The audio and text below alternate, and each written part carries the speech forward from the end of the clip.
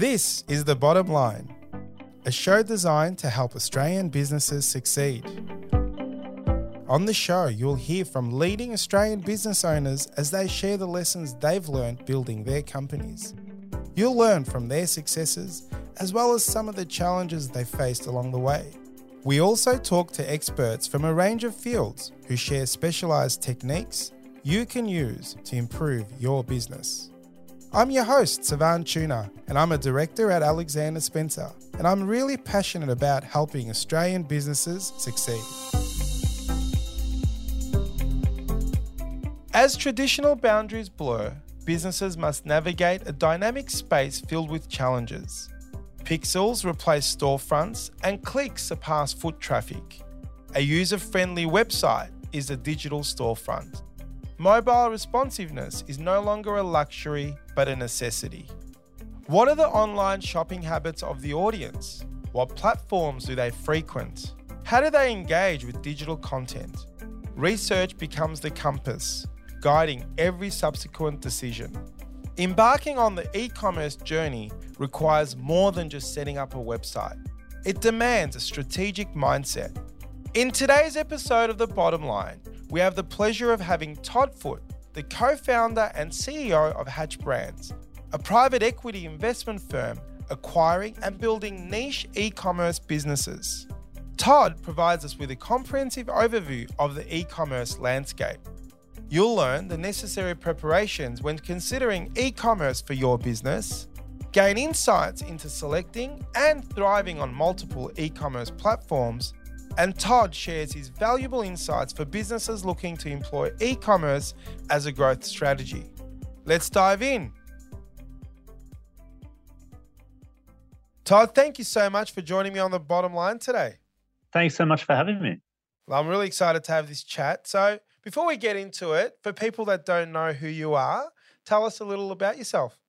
I am Todd Foote. I'm the CEO of a business called Hatch Brands. It's a business that we put together about 2 years ago and really wanted to bring a top-tier e-commerce management approach to a group of small businesses. So essentially, I've spent nearly 20 years operating e-commerce businesses and working in some large businesses, including a US multinational retailer over there.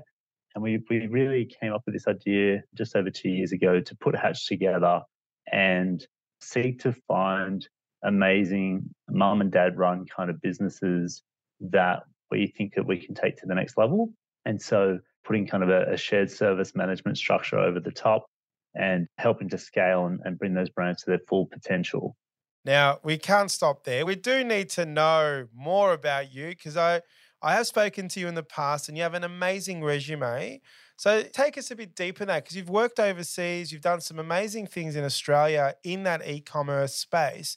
For the people that are not privy to your resume, I'd love to dive deeper into your experiences personally. Yeah, absolutely. So look, I started life as a young eBay trader, even while I was in high school, and kind of progressed from there. I ended up setting up Bingley's e-commerce site, which is a big New South Wales-based electrical retailer, for those that aren't aware. Then progressed on to some great opportunities. I worked at Optus and led their post-paid mobile phone sales on their website. Then went and worked for Fred Chibesta, who runs finder.com.au. From there, really, things just kind of ramped up from there. Went and spent some time in the US, worked for Bed Bath & Beyond, which sadly is a retailer that recently went through a big bankruptcy, but they were an enormous retailer. They had 1,500 stores at one point and were doing more than $1 billion in e-commerce revenue. Yeah, it was certainly impressive to spend some time there and work with their leadership to continue to grow that e-commerce business. So, from there, I kind of came back in 2018, took a role in private equity, got a taste for private equity, and really just, again, saw this opportunity to work with private equity backing to do this Hatch plan and put together this group of businesses that can, really see some great small businesses succeed in a group and be backed by top tier management, like I say. What you do obviously is you know how to scale an e-commerce business. You said early on you're an eBay trader. Do you have any formal qualifications, or was it the fact that you were just so computer savvy, you did the stuff on eBay and you got down this rabbit hole of e-commerce Do you have a marketing degree or anything like that, or you just Yeah, I doing it? do. I Yeah. studied economics and marketing at the University of New South Wales, but prior to doing that, I had already traded online and got a taste for it. And I think there's certainly a retailer deep within me that I'm very passionate about retailing and retailing well. And I've always seen digital channels as being a critical part of the future of retail. And I think ultimately omni-channel is going to be the way that retail is done for the rest of my time. And certainly excited to help succeed and scale some big brands in Australia. So let's dive deeper into Hatch Brand. So you've co-founded it 2 years ago. You are the current CEO. What's the mandate? Do you acquire businesses to grow them? Do you do a 100% acquisition? Do you see yourself as a private equity firm? Tell us a little bit about Hatch Brands and what it does, and how does it sort of provide its services as Hatch in its own right. Yeah, absolutely. So it's certainly not private equity firm or anything like that. We do have, I guess, my fellow board members are from a private equity firm called Nash out of Melbourne, but this is a standalone business that has received investment and is here to invest into or acquire wholly great retail businesses that have big potential to scale in our eyes. Do you mind sharing who are the current companies within the Hatch Brands ecosystem? Yeah, so look, to be honest with you, our first acquisition was a business called Designer Chandelier, and that was a business that we saw great potential in. It was based out of Geelong originally. We acquired that nearly 2 years ago, and we've had great success since we acquired that business. And beyond that, we've seen some interesting times in the economy. A lot of these e-commerce businesses have had a big pullback in revenue since COVID went away, if you will, or at least since people could get back to stores. So we've been challenged in finding good opportunities post COVID, but we're starting to see that really shift. We have created another lighting brand called Piece by Piece, because we saw that as kind of the opportunity in the short term was to put in place a new brand and look to scale that. We're close on acquiring another business at the moment. So yeah, stay tuned on that one. Amazing. Now, let's dive into e-commerce. Let's talk about sort of things that you can do well and not so well. But before we get into it, what preparations should a business make when they've decided that e-commerce is part of their business strategy? So, some of those mum and dad businesses, especially the older ones, have been so used to the bricks and mortar retail outlet. What advice do you have for businesses that want to go down that e-commerce path? I'd say a few things. One, anyone can do it. I think that it's amazing the tools that are out there and the opportunity that exists. I'd probably compare it to landscaping and having a garden in your house and so on. And you might want to get some external advice early on just how to set things up well. Whether you set up a Shopify store and how you upload product and get the basics right. And then from there, it's that kind of maintenance piece. What do you do to expand and grow from there? And what are some great ways to market? I think that there are great opportunities to market very cost effectively right now digitally to promote your digital business using tools like Facebook, which is now Meta, Instagram, and TikTok. And I know a lot of people are probably quite reluctant to jump into platforms like TikTok, but the reality is what TikTok's done is really changed the way that people consume material. If you think back to the original Facebook days, it was all about your friends and just seeing your friends' content. And now we move to a TikTok model, which is being infused through Reels into Instagram, and Facebook's got stories and so on. And this model is an algorithm-based model whereby, based on your interest, they're feeding you content that they think that you want. And what that allows businesses to do is actually create great content. And again, this is stuff you can just shoot on your iPhone, nothing too complicated, that will intrigue a potential customer and get them to come and have a look at your website. And so for just the cost of producing the content, you're effectively able to now get in front of a number of people, depending on how well engaged it is and so on. Influencers can essentially get in front of millions of people without paying for advertising on the platform, and then be able to bring a chunk of those through to the brand that they're promoting. And so you as a business have the same opportunity to do that if you get creative with the content that you're putting up on these platforms. And how important is it to hire consultants and advisors early on? Because you mentioned tools a few times, and I do want to talk about your favorite tools later on. But before we get to that, is it there enough access to resources for businesses if they have the time to be able to do it themselves? If you've got the time to go and do the research, there's lots of great online portals where you can go on and read and learn how to do it.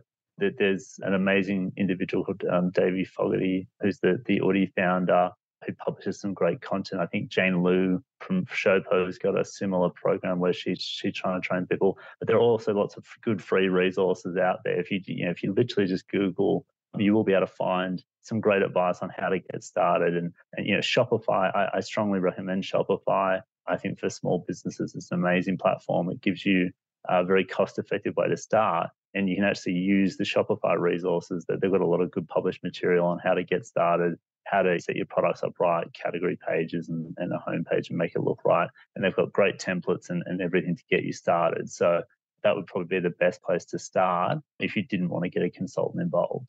And let's talk about Shopify. Obviously, it's such a powerful brand and so popular with e-commerce websites. At what point does Shopify become not good enough for your brand or for the volume that you're doing? At what point does it tap out? I'd say that there's a lot of debate and discussion around this. There are brands like JB Hi-Fi that are using Shopify, for example. It's Shopify Plus, so they have a higher end platform called Shopify Plus, which is what we use as well. And that is able to accommodate very large brands like a JB Hi-Fi. So yeah, for any small to medium-sized business, I wouldn't even have any concerns around it.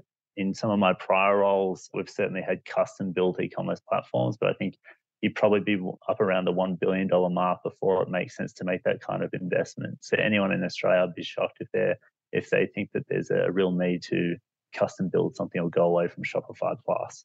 That is really good advice because it's great to learn that because I speak to clients. We've got a lot of clients in different industries and a fair bit in the e commerce space. But I know that this question's been asked in the boardroom, and people in the marketing and website developers have tried to convince clients that their website needs a custom built e commerce platform. If it's good enough for JB Hi Fi to use Shopify Plus, I reckon that just answers the question. You don't even need to answer it because it just validates that you don't need to spend the money. I'm assuming Shopify Plus is not, super cheap, but you don't need to build a custom. And really with the Shopify Plus style of investment or the back end, there'd be a fair bit of customization that allows your brand to be unique anyway online, right? Yeah, so look, everyone can heavily customize Shopify, and even some of the parts that historically you couldn't customize, you now can. I'll get to that in a second. But I mean, certainly a retailer like JB Hi-Fi has spent a lot of time customizing it for their needs and to do a better job of SEO and do a better job of converting each customer that hits their website. I think traditionally where people used to criticize Shopify was around their checkout.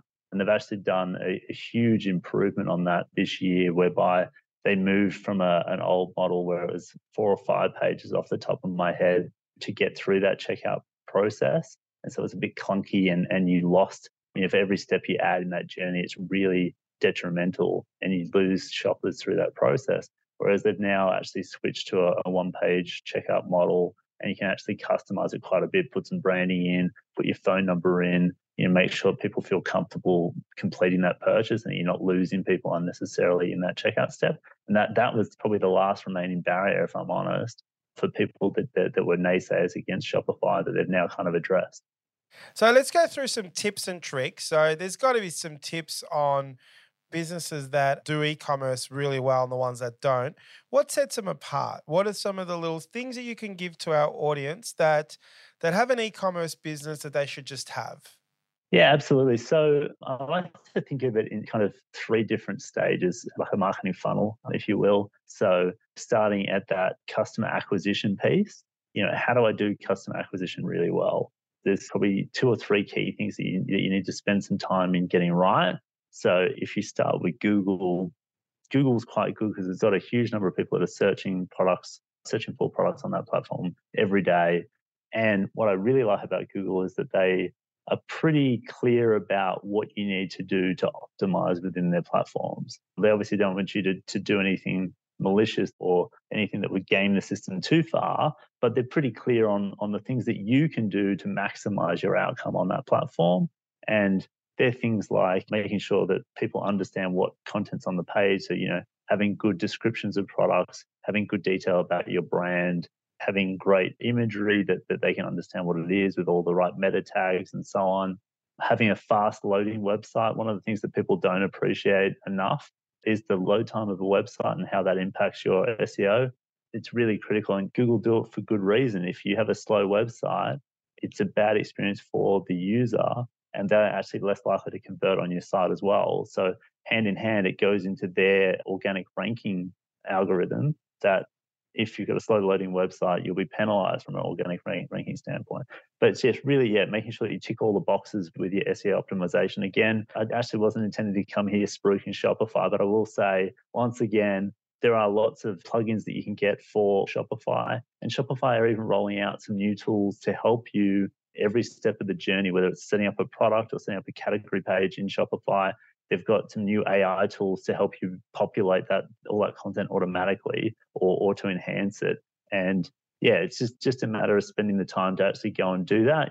Too often I see businesses that have been around a long time that don't appreciate the algorithm that's in place and the data that needs to be ingested. And you've just got to spend the time to have that data hygiene right and tick all the boxes. And it's more of a one-off cost, if you will, to get that set up right. So that's kind of your Google piece. We got a little sidetrack there, but getting Google right, I think, is very important, because even if you then go and jump into the other parts, which is your social media, you want people to be able to Google your brand as well and have your site come up. And so I wouldn't rush off into social land too much without getting the basics right. So do that, get your Google piece right, and then jump onto your social media platforms. And I think really spend some time. What we find most effective, and I know it's certainly shared by other great e-commerce entrepreneurs, is the importance of great content, great creative for the platform. So again, I think we've shifted away from tweets kind of driving traffic to your site,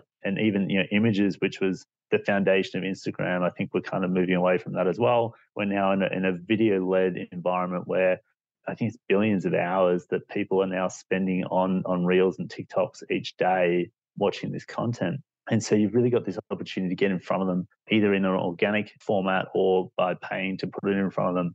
But you really want that content to be well received. And so, you've got to spend the time to test and learn. I think it is probably the thing that's not shared enough. And actually, if I'm honest with myself, I studied marketing, as you brought up earlier.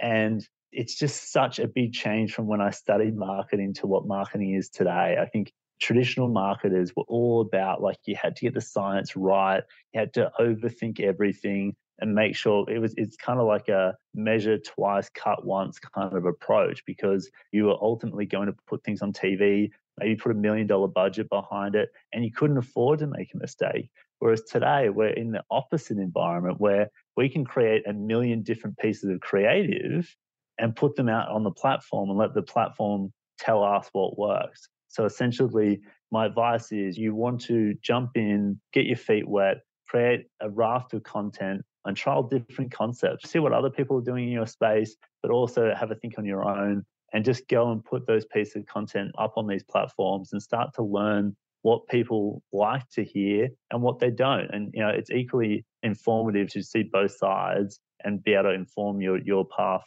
from there. Let's say you got them into the store, and using the old bricks and mortar analogy, the aim of the exercise is to eventually get them to your store.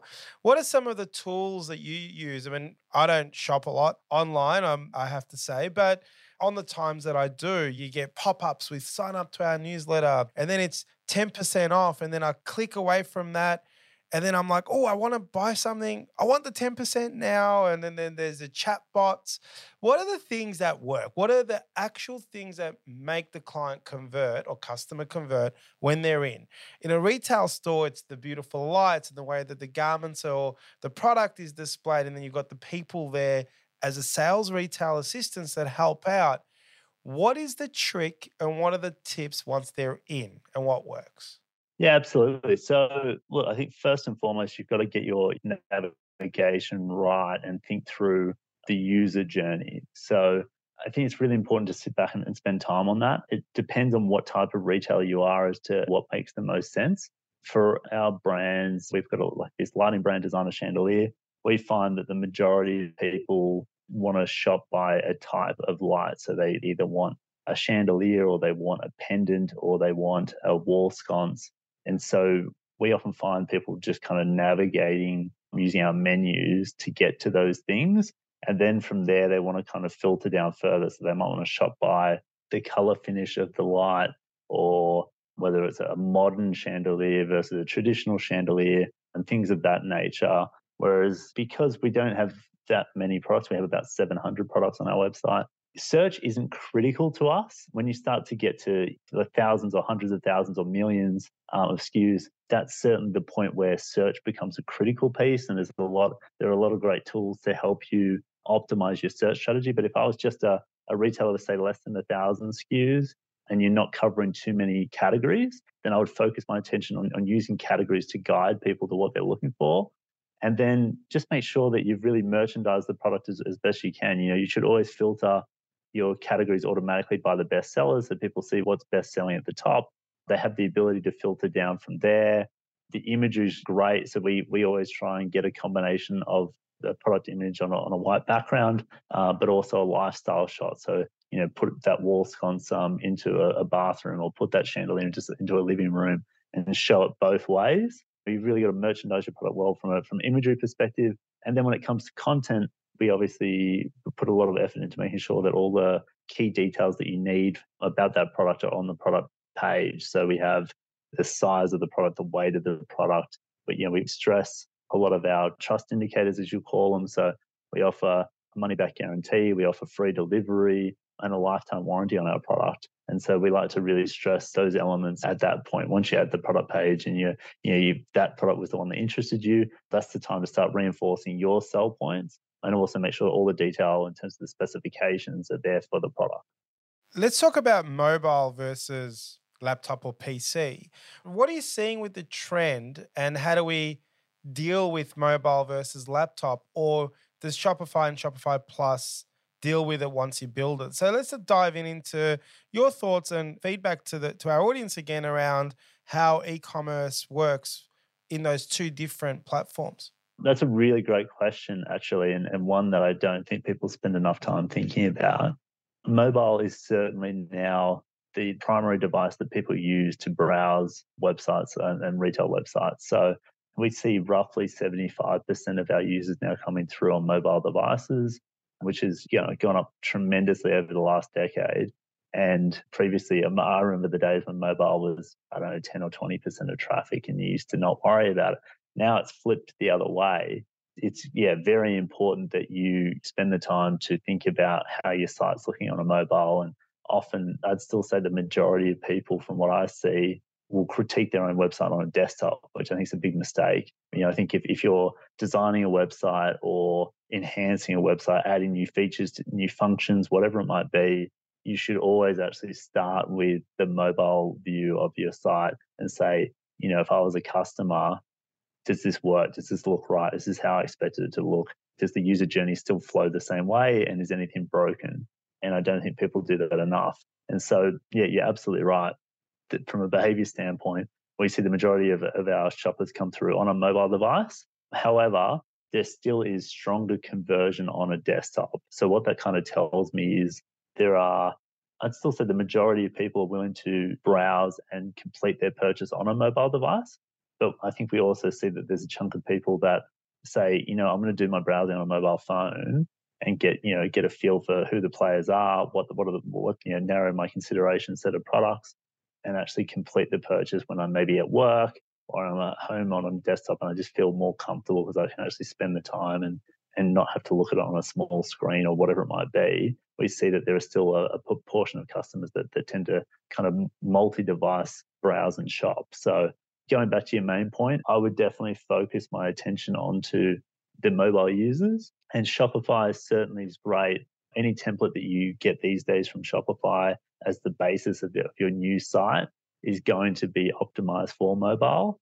The trick is, though, as you go through and kind of update it for your brand and your products, just go back and spend the time. Once you hit publish, go back and spend the time and actually browse again on your mobile, go through the shopping experience, always complete a test purchase as if you're a customer, and make sure that it flows as well as you expected it to on that mobile device. So Todd, obviously e-commerce is all done on in your bedroom or wherever you are, maybe even on the train on your phone.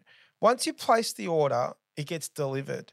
How important is that unboxing the product, how it's packaged, and all those things when it gets delivered to you and the way it's presented at your home? How important is that to the actual journey of an e-commerce business being successful? It is a critical piece as well that is often overlooked. I think people think, well, they already know what they bought. They bought it off our website. Why should we go to the effort to wow them on delivery? And I think you're exactly right. If, at the end of the day, people are used to buying things in a store where the boxes are well presented. A lot of thought goes into packaging in traditional retail settings. And so that shouldn't just be lost when it comes to buying online. And so, you absolutely want to make sure that just starting from fulfillment, you want to, set the expectation right on when the customer's going to get this. So, when you are on your product page, ideally you try and share some detail about when stuff will ship out and how long it's going to take to arrive. So that's the first piece. So let's say we guide our customers that depending on where you are, it's 1 to 3 days to receive our goods typically. And so you've set the benchmark. Then when that box, arrives, you want to have that same wow, like, oh, wow, I received this amazing thing, which is, it looks to match the quality and the caliber that I was expecting from this retailer. Then, when I open it, it's the same thing. You want to wow that customer and make sure that they feel like it matches what they were seeking. Obviously, if you're a really discount retailer, and I know, in some cities like Amazon, maybe even in a subscribe and save kind of environment, might want to just send things in brown packages because it's commodity item or whatever, and you're trying to get it cheap. But if you're selling the quality product, you want to make sure that's reflected in the at-home experience when they're receiving that product. And I think the other thing that's overlooked in this is the branding piece. Depending on the types of items, I think Adore Beauty have a great case on this. They package their stuff really well so that if it's received in an office, other people in the office know, they see the brand, they go, oh, Adore Beauty, and it's reaffirming that brand value and putting it back in other people's heads. It's kind of free advertising for you. And then Adore, we're smart enough to also just add in a Tim Tam. They're famously known for putting a Tim Tam in their boxes. So, you might have bought some makeup, get it shipped to your office, and it just wows you on the other end. And also it gives you that opportunity to wow people that might be around you at that time as well, and actually acquire new customers for little extra cost if you've kind of done that just in some nice packaging in a Tim Tam. I agree with that. I think being an accountant that looks after e-commerce businesses, we do talk about this a little bit, and it's such an overlooked strategy. And I've seen a few clients do it well. I had one client that had a little QR code in the box. It was just a QR code, and it said "Scan me." That's all it said. You're gonna scan every single time, right? The customer scans it. And what happened is a video popped up of the founder of the product and literally thanking what the purchase, how it's best used, a bit of a background on the company. Probably went for no more than 40 seconds. But he would have put in there things around Google reviews. If you don't like the product, we have a guarantee, send it back. But it was a video, and this was done a while ago. And it just worked a treat because you haven't even used the product and you have this, I don't know, not a buyer's remorse, depending on how much you spend on things, but sometimes when things come, did I need that? Did I not need it? The little trick that works. I think there's an element that you can do so much and be so creative on how you deliver that to the house. There was another client of mine that was very smart in the way they did it. They did their packaging, even though it went in a box, it looked like a gift, like what you would give to a child at Christmas. I mean, not with all the Santa stuff on it, but it had the bows and the whistles. I know it's probably done many times, but it really worked for the product that they had, that it came in like a gift, like it was wrapped at home. And I think some of these things can take time or money, but I think it just shows that you care about your customer even though you weren't there selling it to them and handing it to them at the retail store. So there's definitely a value in that, and it's underutilized.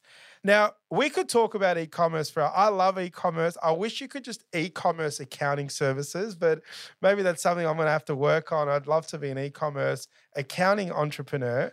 But before we go, I've got my last question is your favorite tool. So we've talked about Shopify, but excluding Shopify, what are your favorite tools that you like as a plugin or an app on top of a Shopify or e-commerce that you think that our listeners that have a brand or an e-commerce brand should look and investigate in?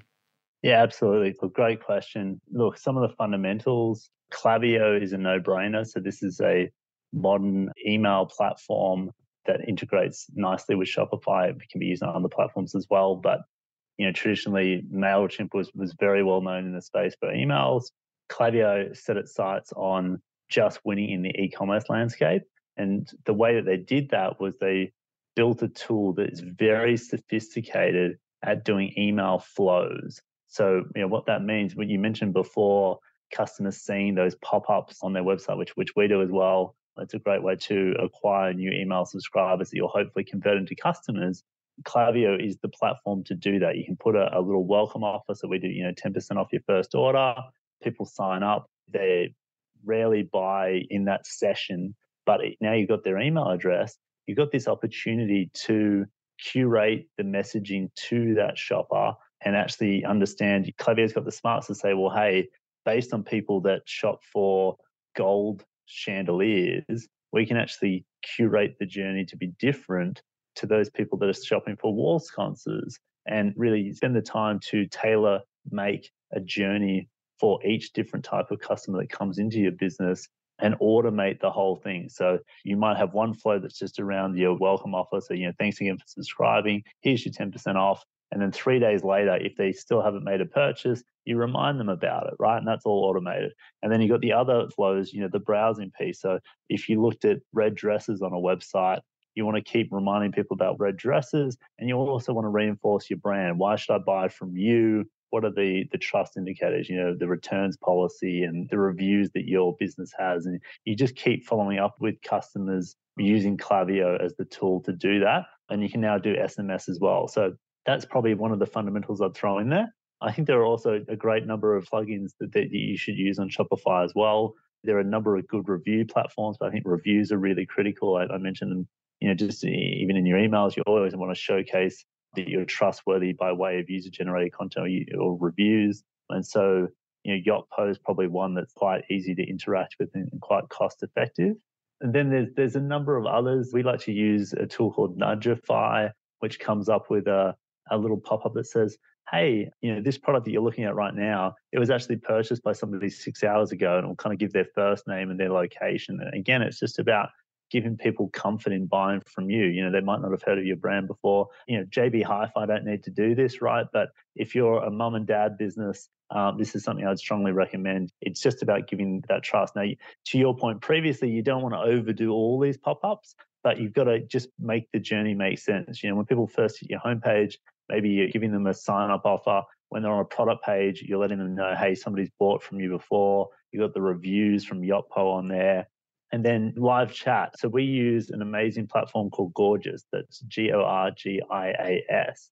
And that is fantastic. It was one of the first tools we put into Designer Chandelier when we acquired the business. And it enables you to get all the customer touch points into one central platform. So what do I mean by that? I mean, your phone, we direct our phone calls into Gorgias. We get our emails directed into Gorgias. We've got our Facebook and Instagram messages going into Gorgias. And we have live chat on our website going into Gorgias. And what that means is we can actually keep tabs on our customers and where they're interacting with us, and make sure that we've got the right people getting back to them, make sure that we understand what other conversations they've been having, make sure we understand what purchases they made. So Gorgias syncs in with our Shopify. It knows, hey, this customer who's calling you, they bought something from us a week ago. So they're probably calling in about that order. And so we can then automate a whole bunch of things to happen on that platform as well, whether it be automated scripts that say, if the inquiry talks about returns, send them all the details about how to return and send them to a return page, and automate as much of that so that it's not delaying the customer, and it's not taking up time with our staff either. We're trying to get the best outcomes for both sides.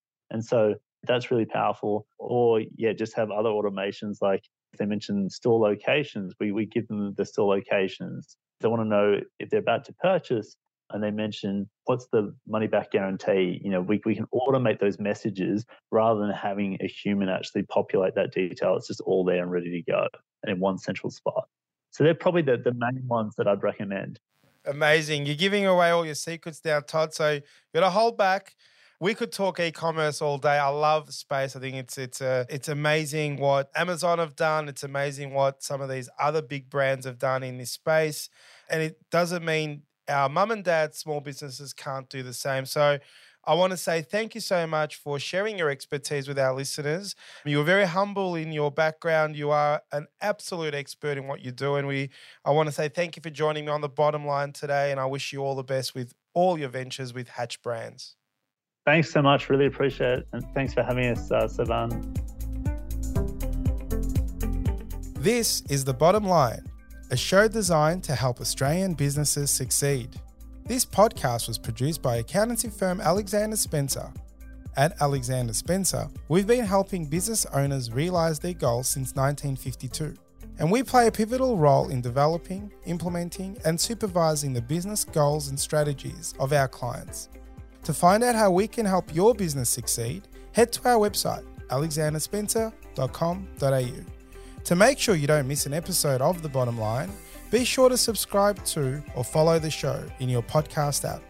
And while you're there, leave us a 5-star review. It really helps others find the show. I'm Sivan Tuna, and we'll be back next episode with more tips to help you transform your business.